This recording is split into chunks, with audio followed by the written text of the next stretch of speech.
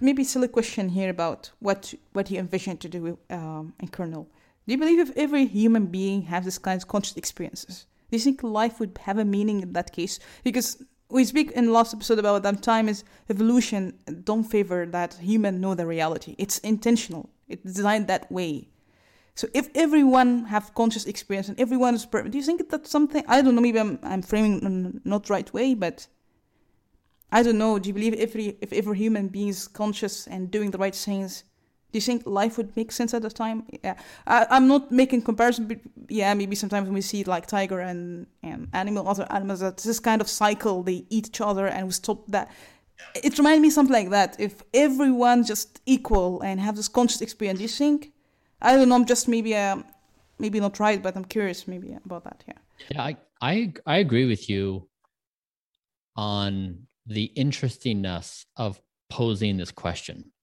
And my lived experience has been that I used to have a problem where every night around 7 p.m., I would overeat. So I would tell myself all day, I'm not going to do it. I'm not going to do it. I'm not going to do it. And then 7 p.m. would roll around and I would be hungry and exhausted and stressed. And I would eat food despite my best goals of not doing it. And my solution, after trying many things, I fired that version of myself. So I fired Evening Brian. And it was kind of a playful way for me to say, okay, this version of myself who is stressed and who is hungry is going to look to food to try to address those emotional needs. But it's ultimately making all the other versions of Brian's, like Morning Brian and Workout Brian, all unhappy. And so I just simply barred Evening Brian from a decision to eat food from 5 p.m. to 10 p.m.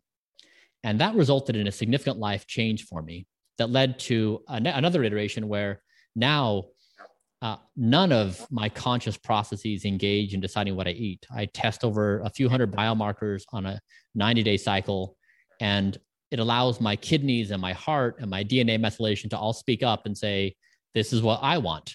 And so now my diet and my food decisions are based upon data and the measurements I do, and they represent my entire body. My conscious mind doesn't make any decisions about what I eat outside of looking at the data. And so to build on your question, I think there's three big points to me through the history of humanity, where first we discovered that the earth was not the center of the universe.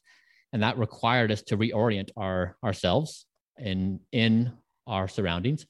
And then we discovered that evolution had created us. And three, I think what this might lead to is in society today, we grant our conscious minds unchecked authority over everything we do. Our conscious mind is asked to perform every function we do. And oftentimes our conscious minds, as we all know from our life experience, gets us into a lot of trouble. We do things we know we don't want to do. We can't quite control it. And that was the case with my diet. And so what I think might be interesting and revolutionary is that we may enter into a stage of reconsideration. That is it a good idea for each one of us individually and for us collectively that our conscious minds have unchecked authority over everything we do. Now, in my case, I decided that was not the case. I was not going to allow that I'm better off by having this other process of my diet being determined by my data.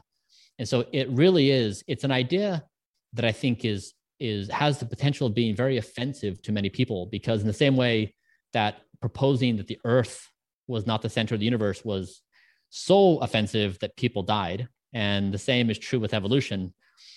This one's equally powerful in its effects. And I wonder if it's the next revolution coming to society, which allows us to really reimagine ourselves fundamentally in ways that we just are not thinking about right now. Great.